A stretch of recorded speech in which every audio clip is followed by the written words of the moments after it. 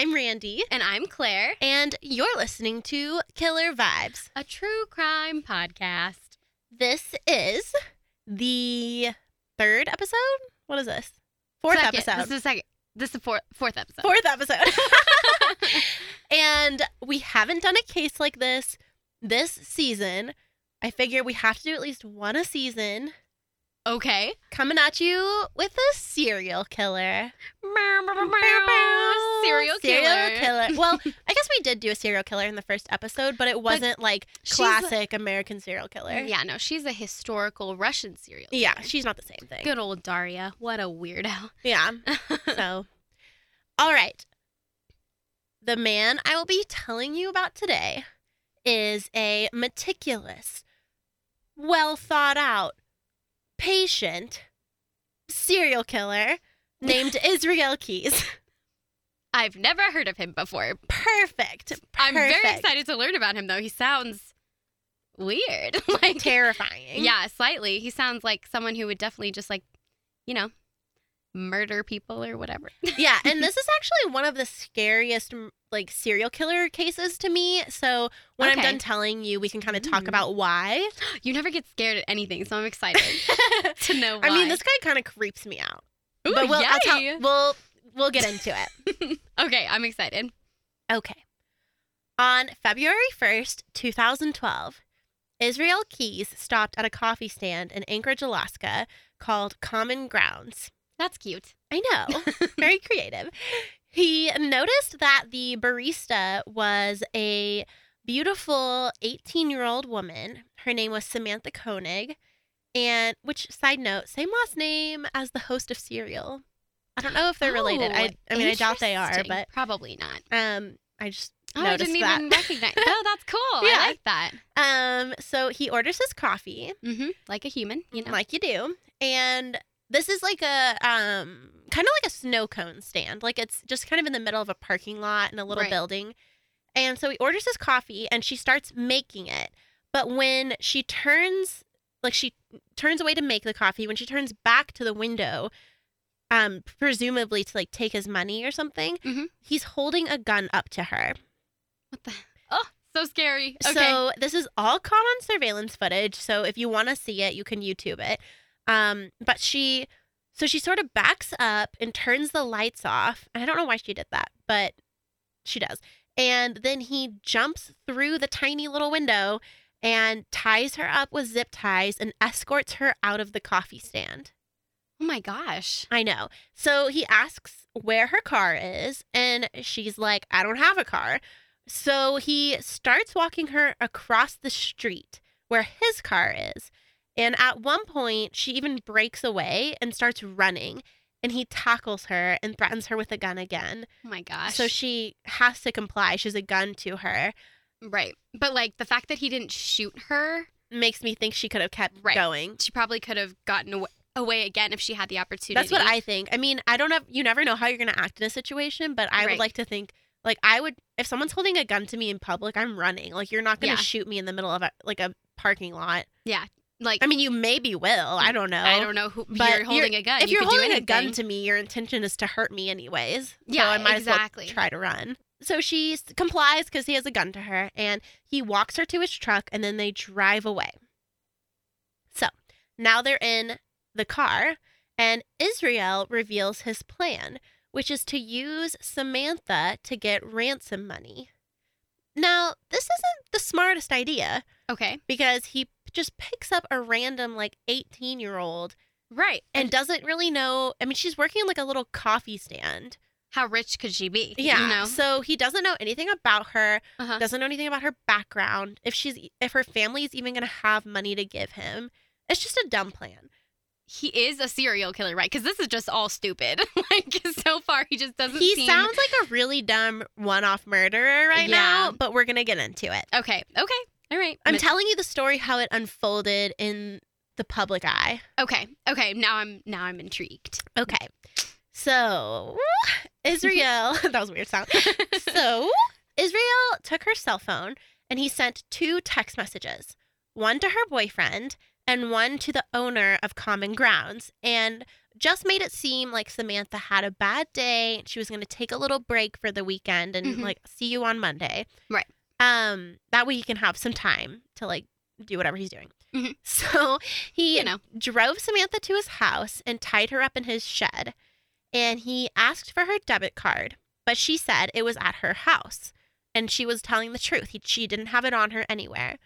He turned the radio up super loud in his shed so that no one would hear her if she were to scream, and just made it seem like he was doing some like weird like boy stuff in his shed with his radio up real loud. Like doing like weightlifting or something. Weightlifting or like, I don't know, what he's Fixing a bench. fixing a bench, yeah. Building stuff. Dancing, crumping. Oh, yeah. Doing What if some he's, like, Kevin Bacon. He's like, crumping in there. He's crumping. Footloose makes more sense though. Yeah. I don't know why I just thought of crumping. That just like popped into Yeah. my head. Such a weird. I was like, person alone in their shed, music loud, crumping. crumping. That's what I would do. I guess Kevin Bacon kind of was crumping Just a in little bit. Footloose. There's not enough space to do the full industrial sized, like, Yeah, he dance can't like swing from session. the rafters and stuff. no. But, you know, he You could can be try. doing that. People could think he's doing that. Yeah. So he creates this illusion. Which is just unbelievably convincing. Yeah, very convincing. And he actually drives to Samantha's house and to retrieve her debit card. Like that's how obsessed he is with What this. the heck? And while he's in her house, Oh, my God. He goes into the house? he just like waltzes up in there, and her boyfriend is in there and confronts him. And Israel just like is super speedy fast and just like runs away, gets in his car and drives away really, really quickly. And no one can really do anything about it because for some reason he's like really fast. I don't know. Speedy. Speedy fast. Gonzalez. Yeah. And yeah, I don't know. That was just super weird. And then he checks to make sure that Samantha's PIN number, the one that she gave him, is correct. Okay. And it is. So she is telling the truth. She's like trying to get out of the situation. Of course. And then he returns back to his shed and is like, got your card. You told me the truth, but I'm not letting you go because there's not very much money on here. Well, yeah, she's an 18-year-old She's girl who working works at a coffee in a stand. coffee shop. How much money could you possibly have? And she's probably spending it on pizza and movies and stuff like you do when Yeah, you're 18 at any given years old. time, I have between like $300 and $1 in my account. Exactly. So It's a balancing act. Yeah. So now this is the dumbest thing I've ever heard of. So Israel had plans to go on a cruise the next day. Okay. What? Okay. I don't know why I He's just like, oh, before I leave. better get some ransom money Yeah, better and fulfill my need to kill people. well, his plan was to just get her debit card and use it, but clearly she didn't have enough money in it. So, and he's just not thinking this through. He's being really impulsive right now Interesting. and disorganized. And Very disorganized. We'll talk about that a little bit later because you'll see that that's actually very uncommon for him. Okay. So, since he has to go on his cruise, he's like, can't leave an alive person in my shed. No. People are going to buy that I'm footloosing it up for a couple hours, but not a week. Yeah, guys. So, got to do something about it. And she could escape too. That's also Yeah. a thing. So, he raped her and strangled her to death and left her body in his shed while he was gone. Oh, I hate him. That's horrible. I know. So, he comes back more than a week later. It's like a full-blown cruise. And He just leaves her body in the shed for a full week. yeah. It's just in there. Yeah, just chilling. When he comes back, he actually starts to get the ransom money, like thinks of a new plan and starts implementing it. And you might be confused why I'm still calling it ransom money, because that's Yeah. what you do when you have an alive person with you to bargain Right. and she's dead. Clearly. So what this asshole does is he takes a picture, a Polaroid picture of her dead body. A Polaroid? Yes, to make the quality a lot like lesser quality, so her dead body would look like alive. Oh my god. You know, because like you know how those photos just make everyone look amazing.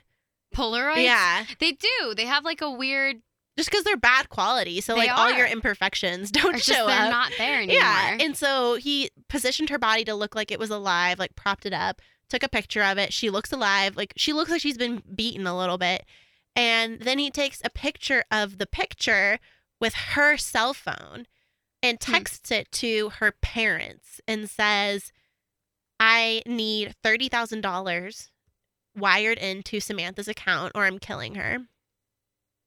Oh my God. Yeah.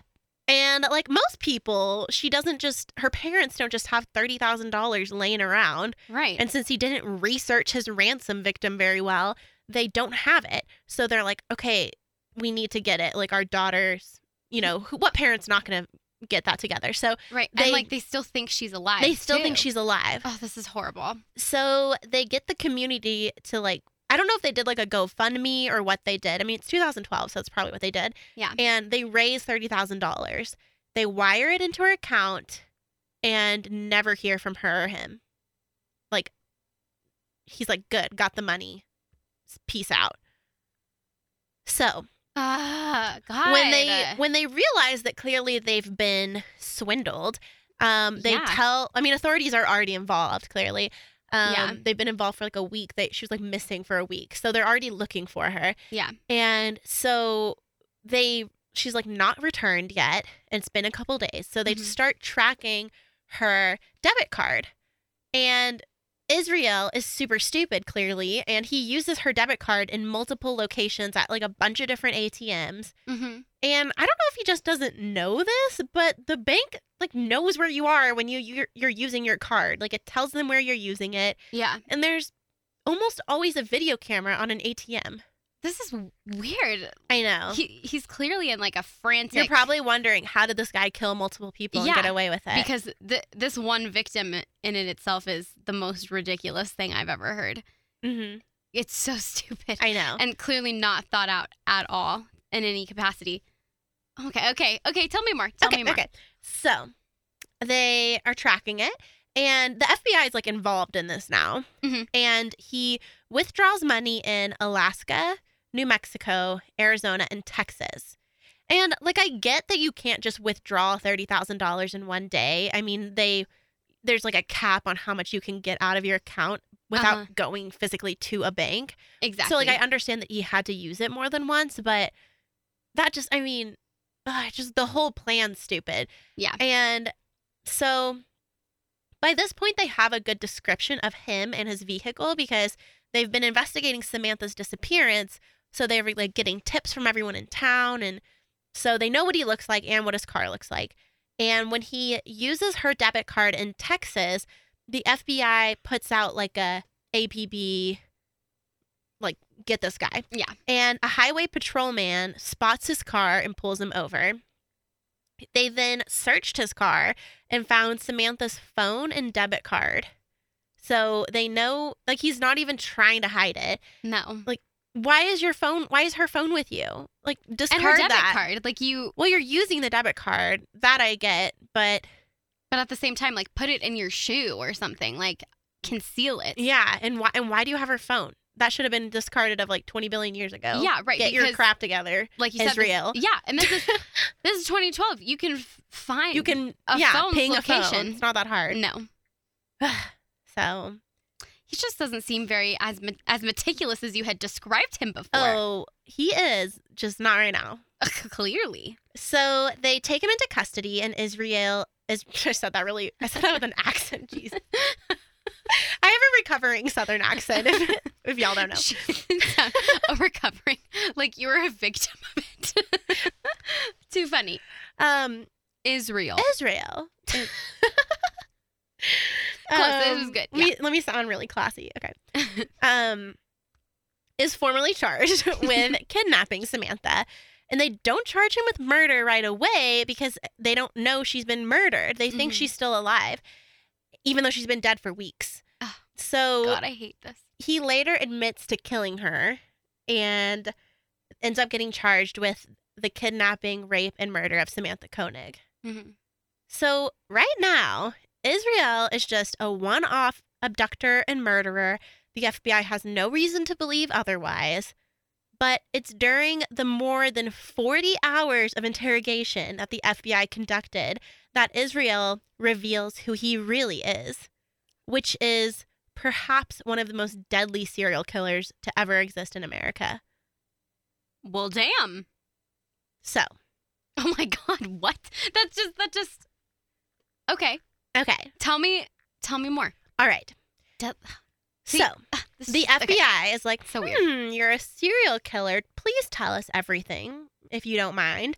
And he's like, did that work? To an extent, yeah. Okay. I mean, he's like committed this awful crime. He's already told them he's a serial killer. He's got nothing to lose, but his crimes are pretty terrible. So he says, listen, he's really intelligent. I mean, I know it doesn't seem like he is right now, but he is. And he says, I know that you guys use this stuff to you study serial killers. This helps you. So what I'm going to do is I'm going to let you do all your psychological things. I'm going to tell you everything, but you can't tell the public anything that I tell you. And they're like, how is that helpful in any way, shape, or form? He's like, oh, you can do your psychological research, but you can't tell anyone about it. Well, it's helpful to them. I guess that's true. I guess they're really the only ones who need to know. Right. So they're like, okay, deal. Sure. I'm pretty sure they pinky swore on it. I bet they did. But that was the official thing. Instead of signing a document or anything like that, it was just a pinky swear on a pinky camera. Promise. Yeah. But clearly they broke it because we're talking about it all right now. Yeah, right. But I'll tell you why later. Okay. So this is what they learn during their interrogations. Cool. So this case has always stuck with me because it kind of challenges my ideas about serial killers and killers in general. So Israel didn't really have a super obvious motive to kill. He kind of just killed because he wanted to. There's no similarities among his victims. Honestly, to me, it seems like if you were there and he wanted to kill you and he could kill you, then he would. That's horrifying. I know. So he didn't really have like a pattern to his killings at all. He was just he just wanted to kill people to kill people. He wanted to kill people, and the only pattern is he raped and strangled women. But that's not even a pattern really, because you only see it pop up a couple times, and we don't even know everything we should know. Like, he only told them what he wanted them to know. Oh, so Lord. Okay. So I've said it on this podcast before. I say it all the time. Say it right now. I don't believe that people just wake up and murder someone. I'm a firm believer that either mental illness or childhood trauma or even adult trauma is typically a factor. And I don't say this to defend serial killers, but more to point out that they're human beings, and although their actions are completely inexcusable, they typically have a reasoning behind what they're doing. I mean, it's flawed reasoning, but it's like a reasoning nonetheless. Sure. I mean, like, if you flash back to our Ed Kemper episode in season 1, I mean, if your mom's going to abuse you your entire life and, like, lock you in basements and then you murder her, like that, right. Clear line. Yeah. I get what you're doing there. You can understand why there would be a violent tendency towards that specific person and why there was violent tendencies towards women. Towards women, exactly. So he didn't have anything like that? He has a kind of weird childhood, which I'm going to tell you about. And there's a couple of things that I could say, oh yeah, like that might make you like a little violent, maybe like a little weird, but not a serial killer. Like, when we look at serial killers, we can typically link them to like some terrible childhood and right. And sympathize with them a little bit and say like, well, no wonder you ended up being insane. Like, you had right, because as a child you were abused. Socialized in a terrible way. Yeah, like, you don't understand the world and you don't understand your emotions, and what you did sucked a lot, but what happened to you sucked a lot too. Yeah. That's just not really the case here. So interesting. Okay. So by all accounts, Israel had a normal upbringing. He was born in 1978. Well, kind of normal. In Richmond, Utah, to a Mormon family. He had a lot of siblings and he was homeschooled. They eventually moved to the state where all serial killers, not California, but the other state where basically every serial killer feels like they need to live. It's Oregon, right? Oregon and Washington? Washington. Yeah. Pacific Northwest. The Pacific North, just the entire western coast. Yeah, honestly, it's a very dangerous place to live. Like, don't live there. So he moves to Washington, where they live a pretty comfortable lifestyle. And there really isn't any, like, accounts of his parents being super weird or like bad parents. Mm-hmm. They were kind of odd, but sure, but aren't we all? Aren't we all? So there's one thing that's pretty disturbing to me, but I don't know if it's true or not. So you know how like when you're researching people, like murderers, especially famous murderers, people have tons of things to say about them, and like sometimes things are reported in multiple websites, but like none of them are on really reputable sources that I would say this is definitely true. I feel they're all on like, because there's like Murderpedia, or like Reddit or all these things, and it's on all of them. So you're like, okay, it has to be true, but no one else is reporting it. Right? Can't find like an actual distinctive article in like the New York Times or Washington Post or anything from like Washington State that would prove that this is an accurate statement. Yeah, no. So I have like absolutely no clue if this is true. But except for some Reddit users telling us that it is. Except for some, and so a lot of people are you saying for a moment. it. Yeah. And if it is true, it's disgusting. So some articles say that his family attended the Ark Church. Do you know what the Ark Church is?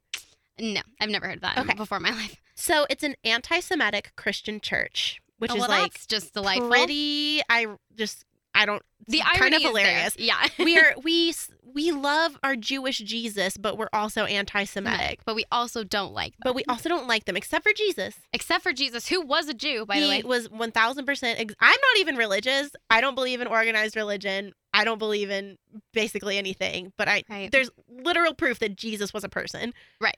A Jewish person. Yeah. And it's interesting because I know that some Christian people view the Jewish religion and the Jewish people as the people who killed Christ. So they have a very negative opinion of them. But it was like, it was 2,000 years ago, friends. Build a bridge. Yeah. And get over it. Like, it's fine. And it was like, it was supposed to happen that way. Yeah. That was what was supposed to happen. Literally, God like sent down that image when Christ was praying in the garden, and he was like, you're going to be crucified and killed for this, for the sins of humanity. That's what happened. So it was going to happen anyway, if you believe in Christianity, then you believe that a Jewish person saved your life. Saved your life. So anti-Semitism doesn't work at all in if any you're capacity. Also Christian. Yeah. No. But I mean, you know what? Hateful people do and say the dumbest things all the time, so can't reason with them. Not at all. If he goes to this church, then we can kind of assume that he was taught to completely disregard human life, but we don't know. He didn't just kill a bunch of Jewish people. That's not what was happening. Right. Here. I was just going to ask you because that's a specific type of people that he was taught to hate if he was a part of this church, as they're saying, because you said that he was Mormon, like he grew up in a Mormon family. So I don't know how the converting from Mormonism to this Ark Church religion. Yeah, I don't either. Works. There's also some reports that they were Amish, like did some Amish stuff. Just like half Amish. Like half Amish. Like they wore the hats, but they drove a car. Yes, sort of deal. Exactly. No. But they were just very, sometimes they wouldn't use electricity all the time, and they would try farm and stuff like that. So I don't know if people are just associating living a country lifestyle with being Amish. I don't know if that's not the same. It's not the same. I don't know if there's a confusion there or what. So there's reports of him being Mormon, Amish, and anti-Semitic Christian. So I don't know. Too many religions in one room. Maybe that's what turned him into a serial killer. He's overwhelmed, so spiritually confused. Yeah, he wanted to kill some people, see what happens. Right. See if he would actually be damned. What all that good stuff. Okay. So, yeah, interesting. Don't really know. But the other sketchy thing that happened in his childhood is that when he lived in Washington, lived next door to the Kehoe family. And in that family, there are 2 convicted murder and attempted murderers. But those were just one-off murders. And those didn't happen till way later. Right. So it's not like they were serial killers and teaching him the ways of murder. Yeah. So I mean, I guess they could have been and just no one else knows about it. Right. They doing some secret underground murder teachings. Initiations. Yeah. Oh my God. It's like the show Dexter where his dad teaches him how to properly kill people. That could have been happening. We don't know. But so that's his childhood. I don't know what you think, but to me, none of those things scream you're going to grow up and be a serial killer. Yeah. I mean, nothing really hits me as like, oh, that must have totally messed him up.